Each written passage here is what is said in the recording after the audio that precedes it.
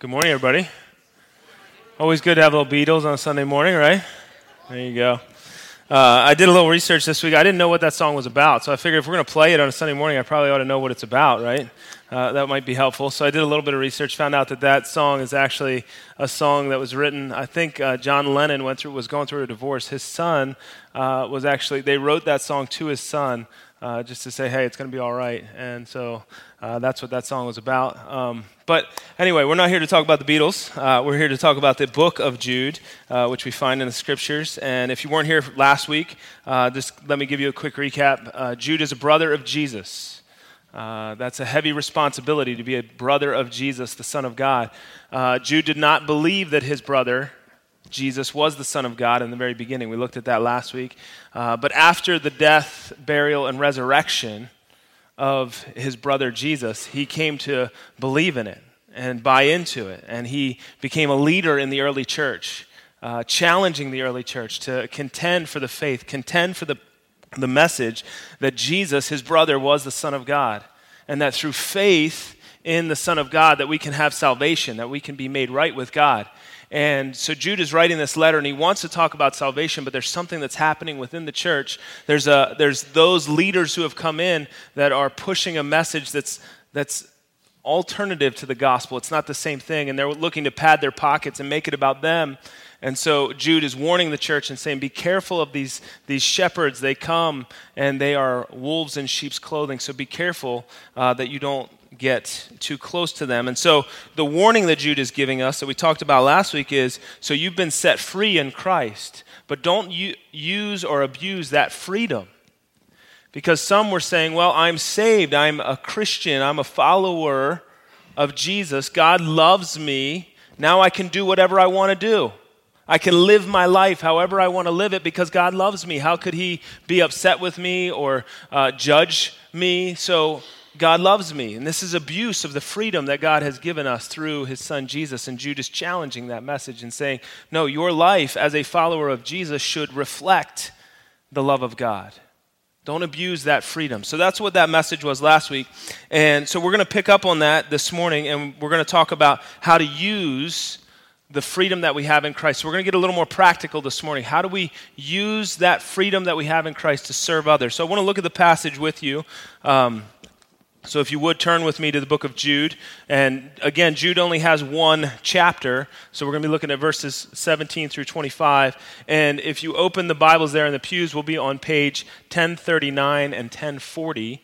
If you would like one of those Bibles, I had somebody tell me after the first service that they really like that Bible and they like how it's laid out, and they asked, could I have it? And I said, sure, that's why they're there. So if you would like to have one of those Bibles, please feel free to take one and have it for yourself. So let's look at this. I want to just look at verses 17 through 25. But you, my dear friends, must remember what the apostles of our Lord Jesus Christ predicted. They told you that in the last times there would be scoffers whose purpose in life is to satisfy their ungodly desires. These people are the ones who are creating divisions among you. They follow their natural instincts because they do not have God's Spirit in them. But you, dear friends, must build each other up in the most holy faith, pray in the power of the Holy Spirit, and await the mercy of our Lord Jesus Christ, who will bring you eternal life. In this way, you will keep yourselves safe in God's love, and you must show mercy to those whose faith is wavering. Rescue others by snatching them from the flames of judgment. Show mercy still to others, but do so with great caution, hating the sins that contaminate their lives. Now, all glory to God, who is able to keep you from falling away and will bring you with great joy into his glorious presence without a single fault. All glory to him who alone is God, our Savior, through Jesus Christ our Lord. All glory, majesty, and power and authority are his before all time and in the present and beyond all time. Amen. So again, last week we spent the time talking about why it's important not to abuse that freedom. And at the very end, we started this idea of, well, how do I use my freedom then to serve others? So that's the question that we have. How do we use our freedom in Christ to serve others in love? How do we use that? And I want to challenge you this morning with this. I don't think you can. And you're saying, wait a second. You just set all this up to tell me that I can't do it. You're telling me that I can't serve others in love, even when Galatians chapter 5 says that that's the exact thing I should do. And I will say, no, in and of ourselves, we cannot serve others in love. I want to show you this, and we'll build to this, because I think we can do it, but not in and of ourselves. We need help. We need help to do this. And my fear is, as Christians, as followers of Jesus, what happens for us is we get saved. We're introduced to Jesus, and we say, yeah, that sounds great. Jesus takes all my sin upon himself, and he gives me his righteousness. This is great. All right, God, thank you for setting me free from sin. And now I'm just going to go, what am I supposed to do? Oh, go love others. Go serve. Live moral lives. Don't give in to immorality and things like that. All right, God, I got it. Now I'm going to go do it. Without God. We just say, okay, I got the assignment, and now I'm going to go do it. See, our motivation on why we love others, why we serve others is so important. And I want to take a minute to show you this. And I don't assume that all of you in the room are followers of Jesus Christ or even believe in God. And if you're here this morning and you don't believe in God, thank you for being here. Thank you for having the courage to walk into a place where you know we're going to talk about God and actually come and explore it. I want it to be a safe place for you to do that. But as I say this, as I lay out this worldview, please don't take it that I'm mocking you or that I'm trying to make fun of you in any way. But I want us to be able to think clearly about this, deeply, go a little deeper than just the surface. So what I was going to do was I was going to bring in a box of Legos, because I think this is the best way to talk about this.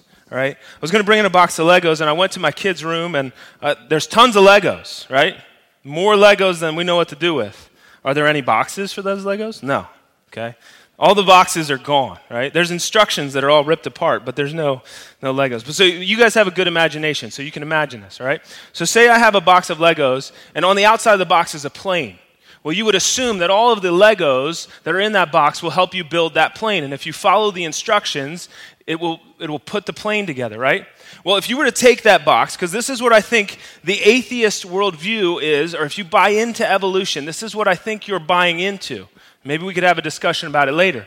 But you're buying into the idea, all right, that these cells came together, right? There's maybe a Big Bang. There's multiple theories out there. But in some way, these cells came together, mutated, and throughout millions and millions of years, it evolved, and then life came.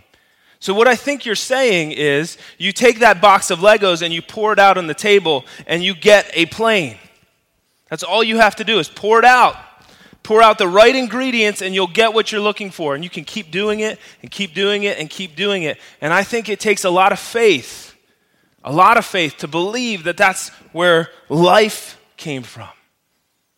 I think it takes a lot of faith to believe that. Now, the reason I'm bringing this up, why do I talk about that? Well, what's the motivation to serve others? Because people who don't believe in God can be some of the most loving, gracious, kind people on the face of the earth. Well, why are they that way? See, I think this motivation is so important that we understand this, because I would challenge that the overwhelming majority, and this is probably true for Christians as well as non-Christians, but the overwhelming majority of us, and the reason we love others is because in some way it benefits us. See, it all comes back to us, right? If I love my wife and I care for her and I do things, there's certain benefits to me, and it'll pay off for me, right? Comes back on me, right? If I love my kids and treat them well and do well, then I can be proud of what they become and who they are.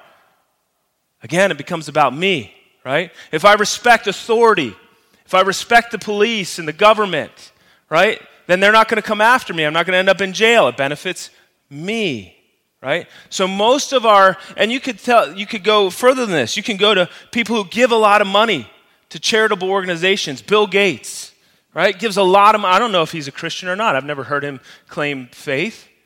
But he gives a lot of money to charitable organizations. Why? Because it's a tax benefit to him. I'm not saying that's the only reason he does it, but there's a benefit. Do you see? So oftentimes when we're serving others, we're benefiting ourselves in some way.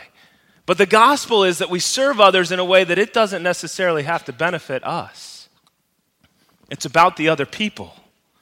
And so this is so important. Now, the Christian worldview is entirely different. See, the Christian worldview says that each and every person is created in the image of God.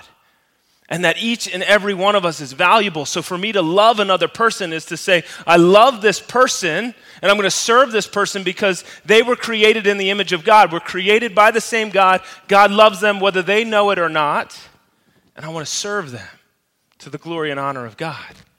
Now, we know that sin has come in and marred this and smudged it, and sometimes it's not even recognizable anymore. But as you look at like a mother who loves a son or a daughter and serves that child, selflessly serves that child, right? There's image of God. I think of the soldiers that are in war and the soldier that will throw themselves on the grenade for the sake of his brothers and sisters that are around him. That's sacrifice, self-sacrificing love. To give yourself up for somebody else. Or a neighbor who finds out that his other neighbor is wounded, can't mow the yard anymore. I'll mow it. You mean all summer? Yeah, I'll mow it all summer. Why? Because I love you. I'm serving you in love. So there's traces. We see this. Now, here's what I want to get into. How do we do this? So we talk about, I'm saying that you can't do this in and of yourself. Talking about motivation. I think the motivation conversation is really important. What motivates you to love somebody else, and how do you serve someone else? I think we really got to think about that. How do I do that? Why do I do that? Well, what I am going to suggest to you today in how we do this, serve others in love, is by becoming more dependent on the Holy Spirit of God. The Holy Spirit of God. I believe it's through the Holy Spirit that we do this. I want to show a couple verses to you, a couple passages. 2 Corinthians chapter 1, verse 21 through 22. It is God who enables us. Who is it that enables us? God. Are you awake? You here with me? All right. It's God that enables us, right?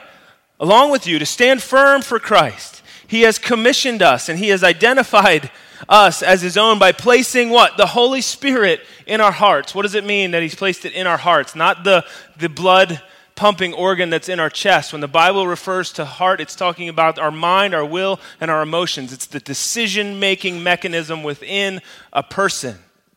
And then the Holy Spirit now dwells in there. So if you put your faith in Jesus, the Holy Spirit is now there inside of you. And it's our first installment that guarantees everything that he has promised to us.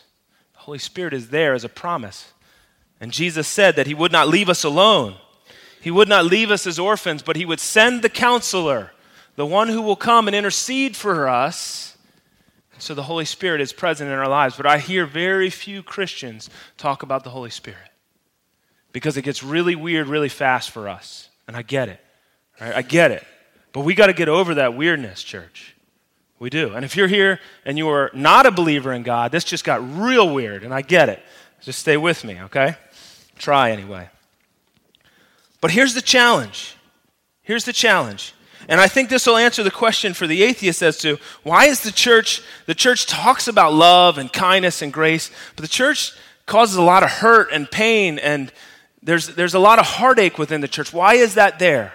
And the answer I would give to you is because I think we're trying to do it on our own. We said, all right, God, thank you for saving us. Thanks for dying. Now we're going to go do this on our own. And the more we run on our own, the more we act like we're atheists. The more you try to live life for God without God's presence in you or with you, it's the more you're saying, practical atheism. You're living out atheism, saying, I don't believe that God is with me. You might believe it in your head, but you don't give it any service or time in your life. All right, so I want to ask some questions. Here. And this is mainly to the Christians in the room. How are you overcoming sin in your life? That sin that haunts you. That sin that you know has been there for most of your life. How you overcome that? Just continue to white knuckle it and bear down? I'm not going to give in to that anger, even though I'm so angry right now. I'm not going to give in, right? How are you being merciful toward those who doubt? It's a huge one. Jude tells us, be merciful to those who doubt the faith. And oftentimes what I hear Christians do is we get really loud at people who doubt. And we get really angry. How can you doubt that there's a God? How can you believe in evolution? Jude says, be merciful to those who doubt. So how do you do that? How are you rescuing those around you that have fallen into sin? So somebody falls into sin, do you crucify them? Not hanging out with them anymore. Delete them from my Facebook page. Not going to be their friend. Or are you running in their direction saying, no. Let me help you. Let me help you out of that. This is hurting you. So are we rescuing those who have fallen into sin? And the last one, how are you remaining in your relationship with Christ Jesus? It's through the power of the Holy Spirit. If you deny the power of the Holy Spirit, you are denying God. So if you're saying, hey, Jesus and I are cool, I'm not sure about the whole Holy Spirit thing, it's through the power of the Holy Spirit that we connect with God and Jesus Christ. So I'd ask you those questions, and I gave you the answer. It's by the Holy Spirit. That's how you do it. It's by the Holy Spirit. You can't do this on your own. You can't do this on your own. Now, I want to look at a couple verses with you in Jude here. First, let's look at chapter 1, book of Jude. It's the second part of Jude. And Jude uses this term that I think is really important that we can miss. And he says this, he says, I am writing to all of you who have been called by God the Father, who loves you and keeps you safe in the care of Jesus Christ. Who is doing the keeping here?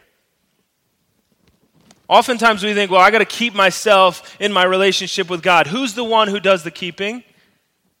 God. Go back to verse 24. To verse 24. Jude says this, now all glory to God, who is able to keep you from falling away and will bring you with great joy into his glorious presence without a single fault. Again, who is it that does the keeping? It's God that does the keeping. It's God that keeps us in his grace. Parents, if you are in here and you have a child that is wayward and running from God, this should be your prayer right here. Verse 24. The one who is able to keep them from falling away. God, I can't do it in and of myself. Will you please keep them in your care, that they might know your love, your grace, and live through the Spirit that I know you placed inside there, and they're struggling so bad. But I know that you're able to keep them and present them without fault. Present them without fault on the day of glory. It's God who keeps us. It's God who keeps us. We're not doing that much. I want to give you an illustration here because I can see you need it. You need an illustration. I'm boring you. So how many of you have gone to the beach? Yes? Yeah, all right, most of you. So when you're at the beach, they might have these other places, but I only think of them at the beach. So how many of you have ever taken a ride on one of these? It's called a Surrey. Yeah, most of you? Okay, Surrey bike. Fun. This isn't my family. We just pulled this off the internet. Although it could be, but then we would have to have kids like sitting on the top or somewhere else because we have too many for that. So a Surrey bike, and we were down in Ocean City, New Jersey a couple years ago, 2 years ago. Kids wanted to get one of these. They're like, yeah, let's get a Surrey and go for a ride on the boardwalk. And I'm like, all right, so you guys are going to help? And they're like, yeah, sure, we'll help. So we get in and we're riding and things are great for the first 5 minutes. And then all of a sudden I'm thinking our tires certainly must be going flat because this thing is getting either I'm really old and out of shape or something's happening here because it's getting a lot harder to pedal. And then I realized that my companions, the ones who are supposed to be pedaling with me, have kind of given up and they're creating drag on the pedals. Their feet are on the pedals and they're giving going through the motions, but there's no drive anymore behind what they should be doing, right? They should be helping. Well, this is the illustration that I want to give you. This is, I think, how we become dependent on the Holy Spirit. Just stay on the bike. I was more than happy to do the pedaling for my kids, even though at first I was a little frustrated, but then I'm like, all right, I'll let them enjoy the scenery. I'll do all the work. The Holy Spirit is more than happy to do the work for us. You just stay on the bike and allow the Holy Spirit to do the work. Allow the Holy Spirit to create the drive in your life. And you might be sitting here and saying, I've never even thought about the Holy Spirit in my life. What on earth are you talking about? Well, it starts with acknowledging his presence. And even beyond that, Romans chapter 8 says the Holy Spirit intercedes for us when we don't even know how to intercede for ourselves. So that means the Holy Spirit inside of you is praying to God for you on your behalf. That's pretty awesome. But what we need to do is acknowledge that his presence is there. Acknowledge that he is there and doing the work. Start listening, asking, God, speak to me through the power of your Holy Spirit. Stop denying his presence. So much we could get into here. I just don't have enough time to do it. But don't deny his presence. Understand it. Look at verse 19 with me in Jude. All right, those teachers that were coming into the first century church, they were creating division. And Jude makes a really strong statement here. And he says they're following their natural instincts. They follow their natural instincts because they do not have God's Spirit in them. If you do not have the Spirit of God in you, you will follow your natural instincts. The humanness inside of each and every one of us, we will follow that. And what Jude is saying here is they're following their natural instincts because they don't have the Spirit of God in them yet. And they're not dependent on it. See, and people will claim, people will say, well, Christianity is just a crutch. You need something to help you get through life. And I would say to that person, absolutely I do. You don't even know how bad it is. You don't know how bad it is. I need more than a crutch, okay? Because I recognize the sinfulness within me. I recognize how bad it is. And it's only through the power of the Holy Spirit, the grace of God, and the blood of Jesus that I am redeemed. So yes, I do. I need that to get me through life. And I'll wear that with honor. Because I think that it's the reality of who we are. I think we all need it. So look, go on with me. Verse 20. But you, dear friends, you're different, is what he's saying. He's making a distinction. But you, dear friends, must build each other up in your most holy faith. So we're here to encourage one another, build each other up, don't tear each other down, and then pray in the power of the Holy Spirit. This isn't just your run-of-the-mill, sit down at dinner time, thanks God for the food, you're great, on we go. But this is actually sitting down and saying, God, I want to surrender to your Spirit, I want to hear from your Spirit, I want to be in connection with you. Help me to be submissive and surrender to what it is you want me to do. Open my eyes to the needs around me that I could see the people that you want me to serve, that you want me to love on. Praying in the power of the Holy Spirit. I'm going to give you a different verse here. I'll show you a couple more things about the Spirit.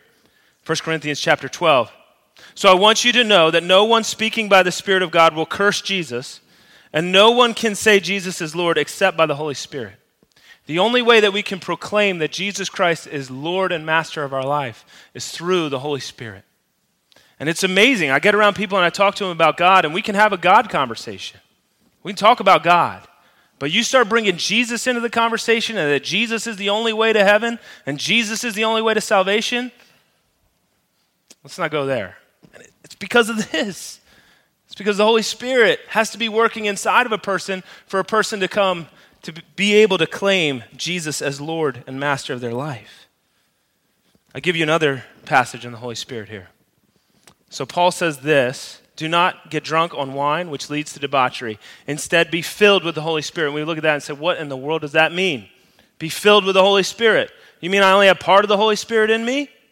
You mean I only got a quarter of the Holy Spirit? Like a glass of water, right? You think a glass of water is like, fill it up, right? Pour it out so it overflows. We go back to Psalm 23. David says, my cup flows over, right?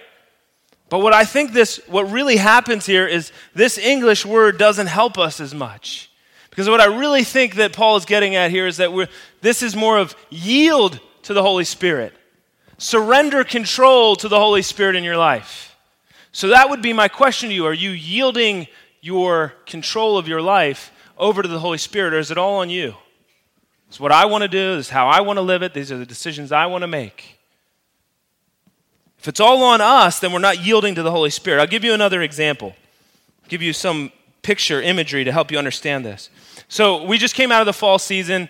If you go to football games, you'll see a marching band there. College marching bands are pretty amazing. They don't get a lot of credit, but they're pretty amazing, the things that they do. Or if you went to a fair, New Holland Fair, Ephrata, you see in these parades, you see marching bands.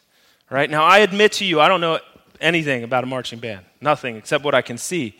Right? I have no musical talent in me whatsoever. So I talk to people who do, to help me with this metaphor, this picture for you. So as I was talking to them, they said, well, listen, the marching band is completely dependent on the director. The director of the marching band is the one who is guiding each one of them. And when you watch them, they walk in unison, if they're good, all right? Now, if you're watching the 6th grade marching band, you might not get this analogy, but they're really good, and they walk in unison, right? And they play in unison. They play together, and they're all following the direction of what? One leader. One leader. Now, what happens to the church? What happens to God's people? If we're all connecting with the Holy Spirit, praying through the Holy Spirit, what happens? We all begin to walk in unison. Unity in the body of Christ is all about yielding control to the Holy Spirit. We're yielding to the one who God has put in place to direct us. So we can walk in unison and unity together and love on people as a community. As a community. Did I say that word right? Community. It didn't sound right. We can love people as a community. We can walk with them and serve them and love on this community that God has placed us in unison, not fighting back and forth. See, what happens is when we get power plays in the church and other things like that and stuff that the church or people from the outside world look in and say, I don't want any part of that. There's backbiting, there's fighting, there's hurting each other. Got plenty of that out here. I don't need that in there. It's because we're not walking in step and yielding control to the Holy Spirit. And that's on us. Because we're trying to do it on our own rather than depending on Him to lead us. Another point that somebody made to me when I finished this, they said, you didn't play that metaphor out totally. And I like when people feel freedom to speak into my message. It's good. And he said, all the practice that goes on that people don't even see. You go watch a marching band at a football game, and the people are walking different directions and all over the place, but they're all doing it in a way that it comes back together because of the amount of hours that they put in before they ever got to that field. That director, they're doing something, but all the work was done prior. It was done before the event. In our own lives, when you're sitting at home, alone in the morning or at night or whenever you have time, and you're sitting there with God and you're saying, God, help me to surrender to your Holy Spirit. How is it that you want me to live this life that you've given me? What is it that you want me to do? See, all that work that's being done back there in the quiet. Then when we come together as a group of people, we walk in unison because we've been hearing from the same director the whole time. The whole time. So when Jude tells us, walk in the power or pray in the power of the Holy Spirit, that's what we should be doing. Now, I gotta get to the end of this because I think this will help to wrap all of this up. All right. So let me key in on a word here, and we'll bring this back into relying on the Holy Spirit. Let me key in a word here that Jude keys in on. It's a word that most of the other writers in the New Testament they will use, but not like Jude does, not as often. Most of the other writers will talk about the grace of God, where Jude talks about mercy. It's very interesting, this word mercy. It comes up 4 times. You might not think 4 times in a book is very often, but it's only 25 verses. And it comes up twice within these last 3 or 4 verses. So it's important that we key in on what does this word mercy mean? Well, all of us love mercy, right? Mercy is not getting what we deserve. It's someone having compassion on us. So whenever you get pulled over and the officer walks up to your window, what are you hoping for? Mercy, right? Mercy. Have mercy on me. I know it said 25. I thought 45. Have mercy. I was driving responsibly, right? Mercy. We want compassion, right? You get that notice in the mail that you missed the deadline for your credit card payment, right? You were off by 1 day. You thought it was the 20th and it was the 19th. What do you want? You want mercy. You call that person up in the customer service like, hey, I got it in a day late. I'm sorry. You want that person to have mercy on you. And if they go by the letter of the law, you now owe them $35 or whatever the late fee is, right? That's what happens. But when we mess it up, when we mess up in a relationship and we go to that person and say, hey, will you please forgive me? We want mercy. But when we are wronged, when someone's done wrong to us, what do we want? Justice. Give me justice. That needs to be made right. But what Jude is pushing us towards is be merciful, compassionate to one another, be understanding of one another. Look at this passage with me, verse 22. And you must show mercy to those whose faith is wavering. So if you're in this room and you're questioning all of this that I'm talking about, God, Jesus, Holy Spirit, faith in general, if you're just questioning it, then my attitude, our attitude as a church towards you should be merciful, compassionate. We want to hear your questions. We want to answer those questions. We want to hear your doubts. We want to walk with you. We want to push through this stuff with you. I'm not afraid of those questions. I'm not afraid of the doubt because Jesus wasn't afraid of it. So let's talk about it. Let's be compassionate towards each other. Then he goes on and it progresses. Rescue others by snatching them from the flames of judgment. So those who have fallen into sin, how should our activity or our posture towards them be? Be compassionate towards them. Go rescue them. What happens in the church sometimes is somebody falls down into sin and we just either kick them over or we walk away. It's yours to deal with. That's a mess. You get that thing straightened out, you can come back. But that's not what the scriptures tell us we should do. We should be running in there to go rescue them. And I think of Celebrate Recovery. It's a perfect example. Somebody's fallen into alcoholism, pornography, something else. Our response should be, how can we come and how can we help you? Because there might be a day that I'm laying in that ditch and I need you to come help me out of it too. We should be running to rescue each other, and we do that through the power of the Holy Spirit. And then it goes on, and it progresses even more. He says, show mercy to still others. So there's another category, to still others. But do so with great caution, hating the sins that contaminate their lives. God hates what is evil. He's opposed to pride, right? He hates what is evil. Sin is evil. God hates it, and he wants us to hate it as well.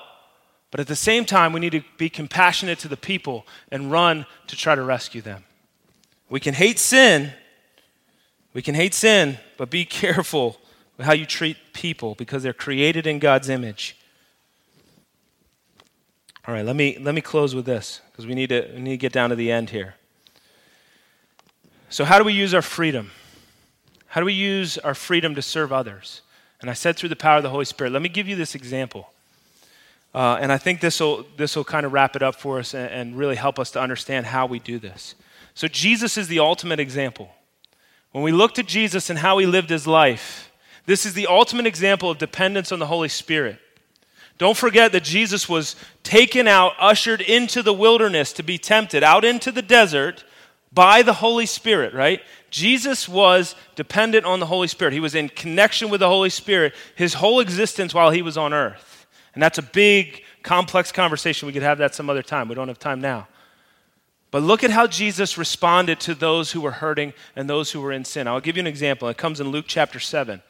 So there was this really religious guy, lived a great moral life, strong, prominent religious leader within the church. And he invites Jesus over to his home for a meal. Hey, come over to my home. I want to get to know you. You're teaching all over the land here. I want to understand who you are.